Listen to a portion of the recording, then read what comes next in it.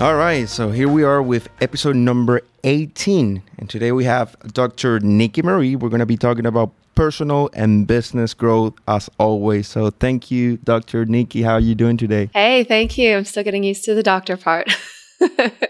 That's so exciting. And we've been planning this for a couple weeks, probably months, but finally she's done with the PhD. So here we are. And I am absolutely thrilled to be here. Super excited. That weight has been lifted off my shoulders, and I was able to send out that email and say, hey, I'm ready. Hey, I woke up. Here I am, world again. Freedom, right? Found. Was lost, and now I'm found.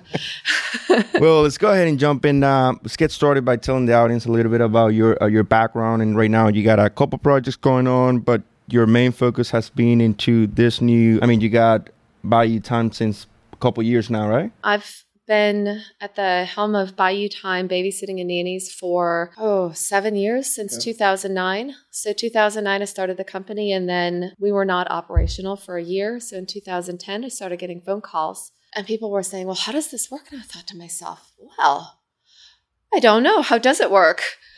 So we figured it out really, really quickly. And we've been just growing ever since. Wonderful. And of course, that's a babysitting agency. Tell us more about the company. So we're a boutique babysitting and nanny agency. We started off in 2009, as I said, as a babysitting agency. We started picking up clients in 2010 for football season. Some of our very first clients we still retain to this day. We still have relationships with them.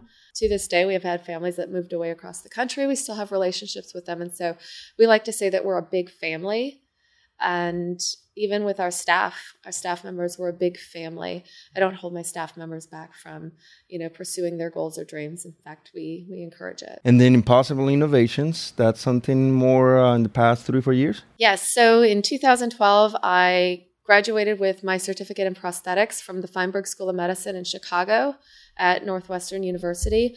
And since then, I've just been doing veterinary prosthetics on the side and working with dogs. And I've looked at a cat. I've been approached to do a peacock. I've put a leg on Molly the pony, which was kind of one of my crowning moments because she was such an inspiration to me. And yeah, I have a backlog of animals right now across the country that need prosthetics. And I'm going to work with them in the very near future. Now that I'm finished with the PhD, everything had to get put on hold with the prosthetics, but I'm ready to gear up and hit it hard again. Now, before we jump into business itself, more on that personal story. So you do have a love, of course, for kids and babies and also pets. So you're doing what you love, but now you turn that into a business. Yes. So I think children, animals, and we're missing a few things there in the scope of everything.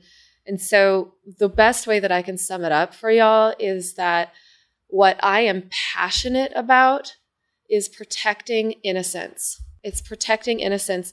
And you think about all the things that are innocent in the world, and that's children, and that's animals, because neither have a voice, but what else is innocent? Are the elderly. That's innocent. And then you look at the people that have mental disabilities and physical disabilities and can't help themselves. You think about people that are locked in and they can't help themselves, but they know everything that's going on. And where's their voice? Somebody needs to be a voice for them too. That's what I'm passionate about, is helping and protecting innocence. Yeah, and that passion comes from definitely some experiences in the past, some voids that you saw in society. And can you share more about that? Sure. So let's see. Growing up, I grew up on a farm in Wisconsin. And so that's the animal aspect of it. I grew up with animals. I've been training dogs for, since I was 7. So 30 years now. It's been a long time. And I've always been around animals. I've always had an animal with me. Pile of animals at my house right now. How many? I have six dogs. 2 of them are fosters. And then I have my mom's 2 dogs. So that's 8 dogs in my house right now. And they're all the way from 4.5 pounds to 94 pounds. And then I've got 5 cats. At my boyfriend's house, all 3 of his dogs are actually my fault too. So he has 3. And then there's 2 cats that came out of, because of the recent flood here in Baton Rouge. They came out of a flooded house, and I ended up, out of 13 cats out of that house, I ended up with 10. I sent 2 to a farm, 1 to northern Wisconsin to a family, 5 to rescue in the Midwest, and I still have 2 that are waiting adoption right here, right now. So 2 in my shop. So what does that tally up? That's 11 dogs and 7 cats that I currently feed and we care for right now. That's amazing. So, I love it. I love it. No, I don't have the problem. I don't have a problem. I guess I have an addiction for animals. But I just visited a lady in Kentwood yesterday, taking her some supplies because she hasn't had a lot of help. And she has 57 dogs, 25 cats, and 6 kittens. And I got out of my car and I just sat on the ground and I was like, threw my arms up and I was just dogs everywhere all over me. It was so fantastic. Oh my gosh, it was great. So anyways. You have some pictures of that day? Maybe some. I have some pictures from, some specific dogs that I took. Sweet. I'm just going to see if we can add that in the show notes here. You got it. All right. So you grew up in a farm. Then, of course, you have this family of pets and... Yes. So my family fell on hard times. My parents were divorced when I was maybe 11. And there was some personal loss as far as my mom was concerned. And, from there, we ended up moving from place to place to place. And we ended up eventually in Charleston, South Carolina. She moved us down there the summer before my senior year in high school. And I missed out on my whole senior year with the kids I'd been with my whole life. And so that was heartbreaking. But at the same time, I look back on it and it was such a good move by my mom to get me out of there. I hated her at the time for it. And I look back on it and I couldn't thank her enough. So just to get me out of that environment, show me something else, show me the world, show me something different, and pique my interest to see new things and do new stuff and find new adventures. And I always loved that about my mom. And so that was great. We have a good relationship. We haven't always had the best relationship. And so it's like anything else, relationships are kind of an ebb and flow kind of thing. And so there was a time that we didn't talk for quite a while. And I ended up, after I split up with my boyfriend in 2005, in the summer, I ended up not having anywhere to live. And so I was sleeping on her couch and in her tiny little home. And then I was sleeping on my friend's couch. And I didn't have I had nowhere to go. I had my clothes and stuff in my car. I had my Doberman at the time, my adopted Doberman in a kennel, and I just adopted him. And I was waiting to get into an apartment that would take my dog. And I finally got into one. And that first night I had a futon mattress, and my best friend, Tiffany, gave me a blanket. I have this quilt to this day. I refuse. It's tattered and torn and I refuse to get rid of it because she gave it to me and that's all I had that first night. And I lay down on that futon mattress with my dog. And we curled up our own place for the first time. And that's where we rested our heads for 5.5 years. During that time that followed that and that summer, and I have to backtrack a little bit earlier that summer in 2005, what kind of led up to all of this is that my golden retriever of 13 years, Bucky Roo, he died. He was just eaten up with cancer. And I had him euthanized one morning. And he died with his head in my hands and a ball in his mouth. And it was just something, I was 25 and it's just something snapped. Something clicked in my brain. And it was like I woke up at that exact moment. I woke up and it was just like this something fire ignited in me. And I was like, what are you doing with yourself, Niki? What are you doing with your life? And firm believer in God. I'm a Christian and I believe that God will have his way with you and you're not always going to understand why he's doing it. And it's not always going to turn out pretty or beautiful or wonderful. And he's going to put you in some really hard situations. He's always going to pull you through. And if you're willing to put the work in, he's willing to reward. So that being said, shortly after my dog died, and that morning I actually started a brand new job. And so I put my dog down that morning and then I went and started my new job because you always leave your personal life at home. And I had to have the job. I needed it. I needed it. So I kept it all in, when I came home, I had his collar in my hands and I was just like, break down at home. About a week later, I split up with my boyfriend and that left me pretty much without a home. And I had my job and I had my dog, my foster Doberman, and that was about all I had. And we were homeless and hungry and that fire ignited in me. I thought to myself, I'm going to go back to school and be a veterinarian. And so I went back to apply to College of Charleston. I had already had one degree from College of Charleston. I graduated in 2001 with a degree in music. I sang opera. I don't sound like it right now. Oh, so you were not playing when you say that earlier, huh? Yeah, right. So yes, I do sing. Okay.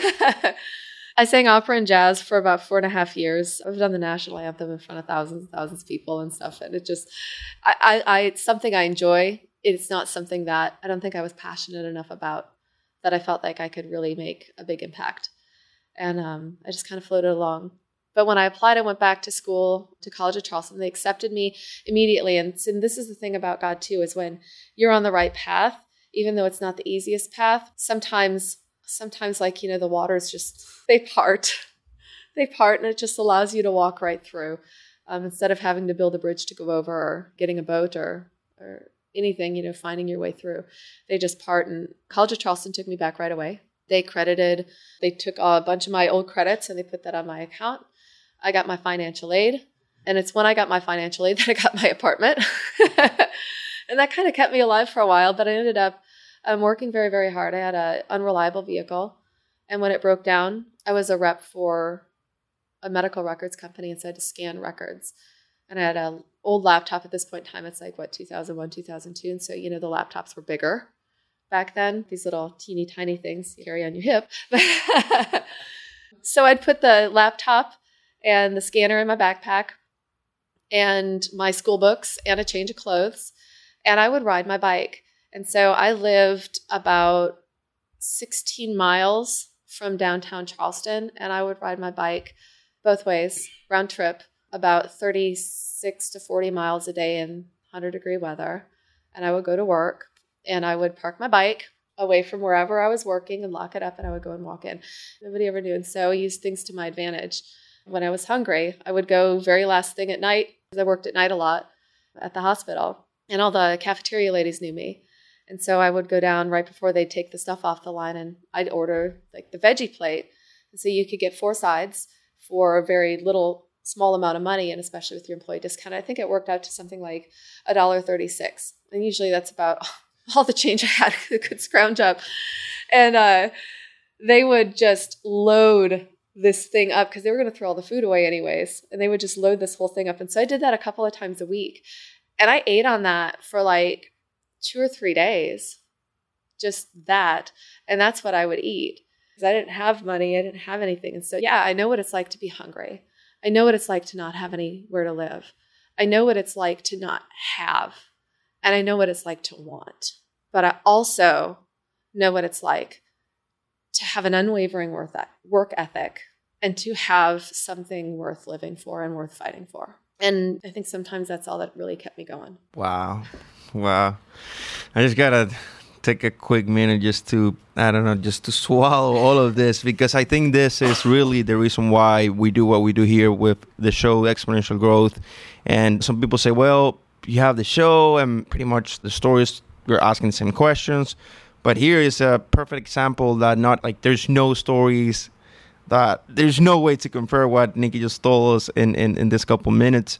And I guess there are thousands of more details about your life, but this is the perfect example of how there's no one way or another. I mean, it's a path of discovery, passion, and resilience and overcoming challenges. So I love the nature, the reality that we're having here in the show. So just want to take a second to highlight that. Thank you so much. Yeah, homeless to PhD and 12 years, no job, to job prospect really, to business owner and successful one at that. In 12 years, and a lot can change. So 2001 music, then 2005, you said? Well, I went back to school in the fall of 2005. I graduated in 2008 with a degree in biology, concentration in molecular biology. And during that time, I had gained undergraduate research experience in astrophysics and neuroscience. And then what made you decide after that, even though, well, let me ask you about the entrepreneurial spirit, even though it's very clear that you have a need, that you have a drive to get something done, why you decided to say, okay, I got to do this no matter what and be an entrepreneur? It's funny. I didn't know what an entrepreneur was until I think I moved to Baton Rouge. Like, I don't even think that word was in my vocabulary. I was like, my dad owned a business, my mom owned a business, and I just knew they were business owners. But I never knew that that was something that I wanted to do. And it just kind of happened by mistake. The one thing that I kept running into time and time and time and time again, because I've done everything under the sun. I mean, I've sold cars. I worked in logistics, freight forwarding for shipping companies, and payroll for a trucking company. And I've done retail, and I've done this, and I've done that. And I mean, I've done everything. So I know what I don't like to do. I know what I don't like to do. And the thing I kept running into is that I have a problem with authority. Have a problem with authority. And I just never liked, it was never good enough the way that they were doing it. I always wanted to make it better.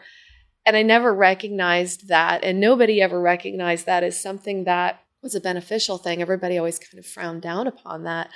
And I always pushed back. And so I would change jobs. Let me go try this. Let me see if I like it. Let me go try that. Let me see if I like it. And I was always open and willing to try new things. Always. New food. I mean, heck, I would go out on dates with people I wasn't even remotely attracted to or whatever, just because I'm like, you know what? Well, you never know. Maybe I'm going to find an interesting person or a really good friend in this person. You never, ever, ever know unless you try. So that curiosity led you to then, okay, you're doing this on your own, you're leading, you're making things better and finding how to solve problems and making solutions. But then why the PhD, which was another time commitment? And even though you already found a way of doing what you love, why deciding to? Well, right. So I applied to 10 different veterinary schools and I didn't get into any of them. So ready and willing to go and do, I'm thinking to myself, well, what else? Because I do want to research. My brother Jeremy is a PhD. He's a computer science encryption specialist, something. He's at Norwich University, and he's been this rock in my life, and he's just always pushed me towards my goals. Even though he might not think he does, he does. And he's always been this great influence because the guy's such a brain. He's such a genius. Yeah, older? Oh, younger he's than older. You? Okay. Yeah, he's older. And he's such a genius. And I always thought, I can't ever live up to this guy. He's so smart. He's so ridiculously smart. But I can do that too. And I thought, well, what's another way to get a doctorate degree? And I thought, well, I could go for my PhD like Jeremy did. And I can go pick up the veterinary degree on the back end. And so I thought, oh, well, it's only going to take me about 3-4 years. And then I'll just go to vet school after that and roll through.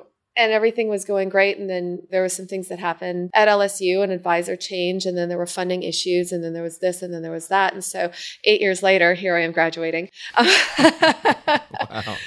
So, and I wouldn't have it any other way because the journey was worth it. It was the people that I met along the way, the struggles that I had to overcome. And I learned a lot during the 8 years here. And I think Baton Rouge, a lot of people say, are you going to stay in Baton Rouge? And I say, yeah, I am, because Baton Rouge, the business climate here it's not hot and it's not cold. I like to say it's lukewarm. It's temperate. People here in Baton Rouge have allowed me to do something that I don't think I could have done in Charleston. I don't think I could have done in Milwaukee. I couldn't have done in New Orleans. It's the right environment for people that want to have a startup, that need support, that need a mentor, because the people in industry here are open arms. They're willing to say, yeah, I can introduce you to that person if you're willing to ask. Yeah, we can help. Here's somebody I know. Here's a referral. Here's a reference. I've never seen so many B&I chapters in my life. It's just astounding. And the network and the people, everybody's connected here. It's the biggest little town you'd ever know. So of course, yeah, I'm going to stay right here because a lot of my connections are here. Yeah, I might talk to people in India. I might talk to people halfway across the country and network that there. But this is home base. And I can find everything I need right here. Or I can get everything I need right here in Baton Rouge. That's wonderful. I'm excited about that. Before we close the first segment, and Craig is going to cover a couple other topics, let's do the five questions real quick about the business model. Do it. The money. Let's start with your business model. So let's talk about the agency first, and real quick, we can talk about the impossible. So the business model, geez. That's a great question. To be more specific, so for the agency, it's set up, you have a couple employees, something like more a marketplace. Right. I gotcha. So no, we're LLC, single owner LLC. I have 6 full-time employees, 1.5 are in the office. I have 7 part-time employees, and most all of them are nannies. One of my full-time people is split as a part-time nanny and a part-time in my office. And then another part-time person we just hired. So she's actually one of our best nannies. Okay. So we promote from within. We love that because then the people know the business model. And the rest of everybody are contractors. And so at any point in time, we have between 30 to 50 people working with us. We have hot and cold, like we like to say, hot and cold running babysitters and nannies. So usually when we have, I want to say, a cancellation or somebody needs a day off, we have somebody that can step right in and take over. Everybody's screened, qualified. They go through us. They work for the agency. They don't work directly for the clients. They get paid by us. They're covered by our insurance. They're covered by the company, and we take care of everything. We have sophisticated time clock software. We geotag them when they clock in, when they clock out, so we know where they're supposed to be when they're supposed to be there. And we take care of everything for our clients. And so that's one of our main goals, is to make having the best babysitters and nannies available easy for our clients, while also keeping our number one priority in mind, which is always the safety and security of the children. Because if the children aren't safe and secure, we're not doing our jobs, and we should absolutely not be in this industry. Wow. Well, you can tell listeners that we're talking to a doctor here. So this is pretty amazing. Not only inspirational content, very, very practical content that you guys can take note about this business model. So what I'm thinking, and hopefully she say yes, because she's a doctor and she's busy, but maybe we do a second episode where we just cover all about impossible innovations. Is that cool? Oh, that would be awesome. Yeah, I've never done this, but I'm going to invite her right away on the spot for a second episode. But so then you got the business model, that's the agency model. Next will be, how do you guys make money? So how do we make money? So we have basic babysitting fees, and so babysitters are on an as-needed basis. Our nannies are on a more permanent basis, and that's contract-based. So for our babysitters, we pay them a percentage. Our babysitters are contractors, and so we can't pay them an hourly rate per se, but we can pay them a percentage of what they work. On top of that, we have fees, booking fees, travel fees if we have to go outside of the Baton Rouge area very far, terribly far. So we'll go to Prairieville. We'll go to some areas in Central. We'll go to Geismar. That's pretty easy. We'll go to some areas if it's close in like Gonzales. We might go out there. But usually anywhere else, it's just a 1 hour travel fee. Let's see, what else can I tell you? So as far as the nannies are concerned, we do a contract basis, and we guarantee our nannies, part-time nannies, at least 20 hours per week, and our full-time nannies at least 32 hours per week. And so that guarantee allows us to keep some of the best people with our company for, hopefully, for us for a long period of time. So you think about it, then that doesn't come from just anywhere. I've just got sick of seeing my mom battered around from job to job to job, people saying, oh yeah, well, we're going to use you for full-time, or we're going to use you for part-time. And then one day, 1 week she works 32 hours, and the next week she's down to 20, and then the next week she's down to 12, and then she doesn't have a job anymore. And that's not fair. When you have good people and you have people with a good work ethic, you keep them around. How do you do that? We do that by giving them a guarantee. And whether or not they work this 20 hours or this 32 hours, if our families don't schedule them for that, they still get paid for it. Now, if they're late, that's something different. If they're late or they miss a day based on something they need to do, that's on them. They're not guaranteed that. We do have very strict set of rules, but we have our placement fees. We charge for miles traveled, and we take, of course, a percentage off the top of that to cover all of our overhead expenses and our office payroll and what have you. So I guess you're going to probably get too gross and what we've been doing. I'll just because that kind of moves right in that direction. And so the first year, I think in 2010, when we did make money, it was just the fall. And I think we did maybe, at that point in time, we were just taking booking fees. And so the business model has just evolved, and it's constantly evolving. And we take employee and client feedback, and we actively integrate that into what we do every single day, because that's, how you build a successful business, as far as I'm concerned. Totally. So the first year we did about $240, and that was just in booking fees. And then the second year, we were in the thousands in just booking fees. And year after year, we've always historically almost doubled everything. And now this year, we surpassed last year's gross in June. I haven't looked at our numbers because I've been incredibly busy. So be astounded. But usually between the months of August to December, we double what we've done for the previous part of the year. So basically you're looking at an 8-to-4 ratio. So in 4 months, we usually double what we've done. That's phenomenal. That year. And so we're looking at I'm thinking I projected $350,000 this year. I think it is probably going to be closer to 400 or over this year. Fantastic. There you go. Wonderful. Next, it's market. Then we're going to hit the management and mentors. That's something that Craig can cover about the mentorship. So market, who's your target market here? And okay, so our target market is any parent that needs reliable babysitting for their children, single moms that need a mommy's day out, that need to go get groceries, even married mommies that need to go out and get some groceries or have a lunch date and have an adult conversation. I mean, we don't all want to be talking jibber jabber all the time. It fries your brain. Every once in a while, it's good to have an adult conversation with somebody on your level. And so that's one of our markets. Date night is super important. We like to stress the importance of date night in a successful marriage or a successful relationship. So we do stress date night. That's a perfect opportunity to sign up, register with the company.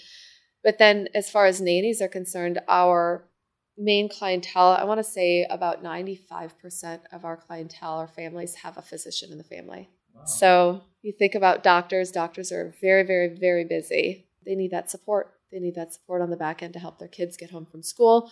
When their kids are sick, you think about a physician, they're treating sick people. Who's going to take care of their children at home? And so when the kids get sick, they give us a call. We pick their kids up from school. We're there for them on the weekends. We're there after they have a baby. We're there in the middle of the night when they need a good night's sleep so they can perform well at their job the next day. So that's what we do. We're all encompassing. We offer creative solutions. We can work with just about any schedule. We can do just about anything. So I don't put limitations on myself or my company or anything. You put limitations on something and you just really, you hurt yourself. That's outstanding. Well, everyone, like I say, I do stay tuned for the next episode with Niki. That's going to be part 2, but Craig is going to take over for the management aspect, managing the team, and also mentorship and some other topics. Thank you, Niki. Thank you.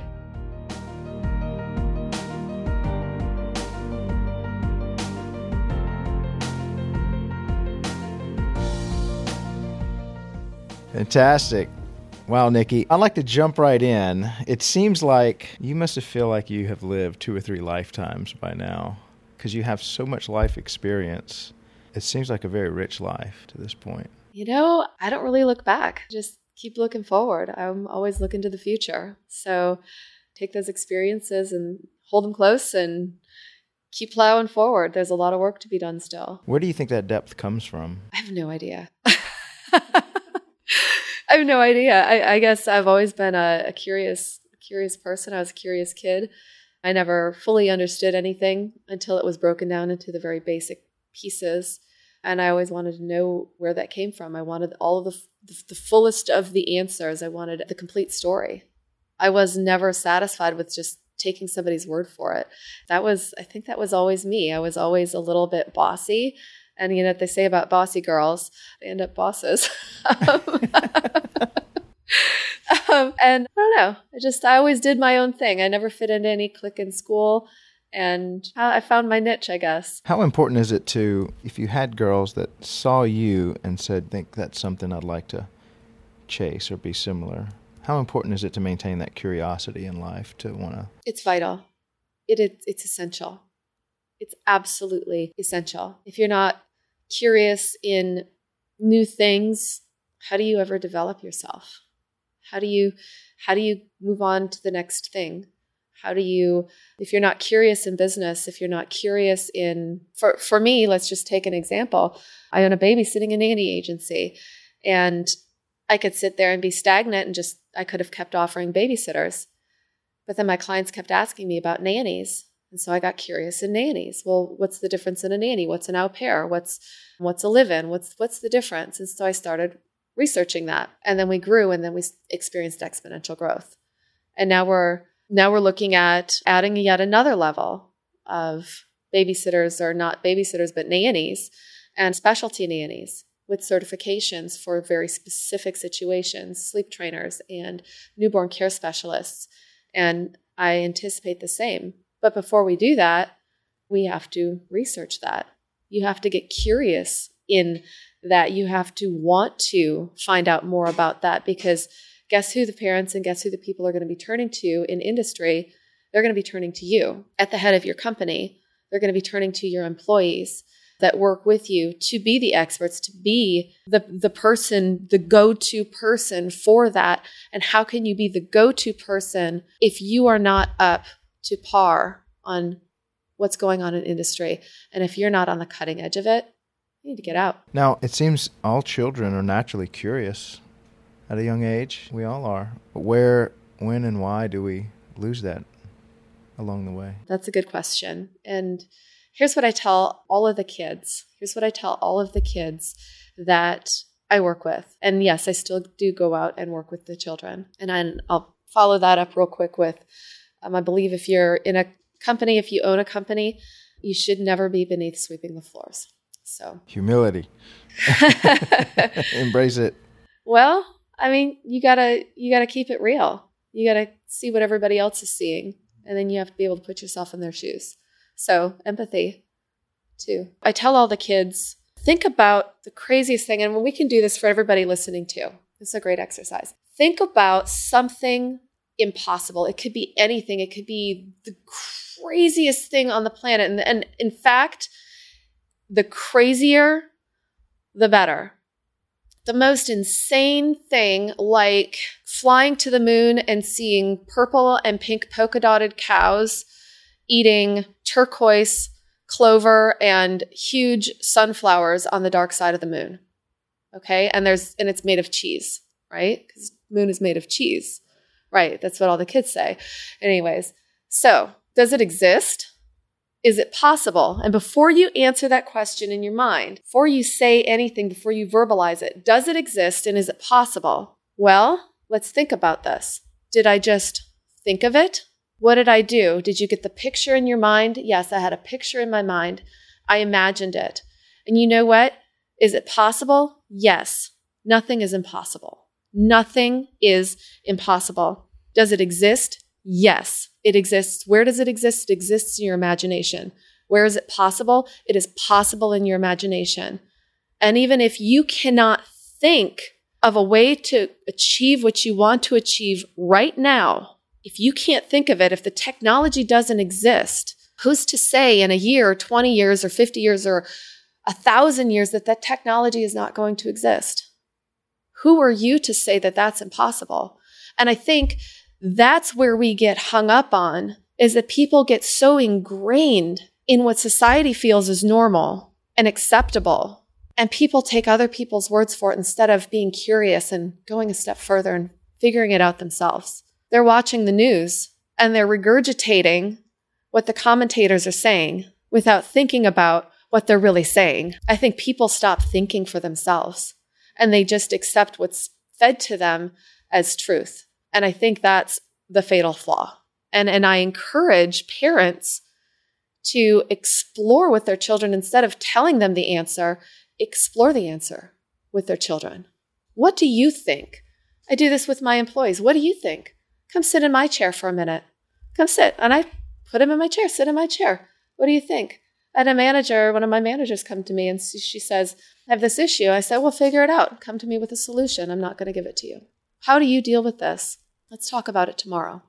Sleep on it. And with the kids, I do imagination games. This is fun. I tell a lot of kids because you have to have a conversation in the car, right? You got to have a conversation in the car. So try this next time you're in the car with your kids. I encourage you, or any child or anybody, because it's actually a lot of fun. And this can go on for hours if you're on a long road trip. You can ask them the question, preface it all with, I love candy. Do you guys love candy? I love candy. Oh my gosh, it's so delicious. All that sugar, it's fantastic. So I love candy. Could you imagine if everything in the whole world was made of candy? What on earth would that be like? What would it all be? What would this table here be? What kind of candy? What kind of candy would this table be if it was candy? Go ahead. What kind of candy would it be? Big Snickers bar. A huge Snickers bar. That's awesome. Gabriel, picture frame. What kind of candy would that be? That's going to be Skittles for me. Skittles. All right. It's made up of Skittles. Go through and then you're going down the road and you're seeing grass. What's that grass going to be? Oh man, that could be like green taffy.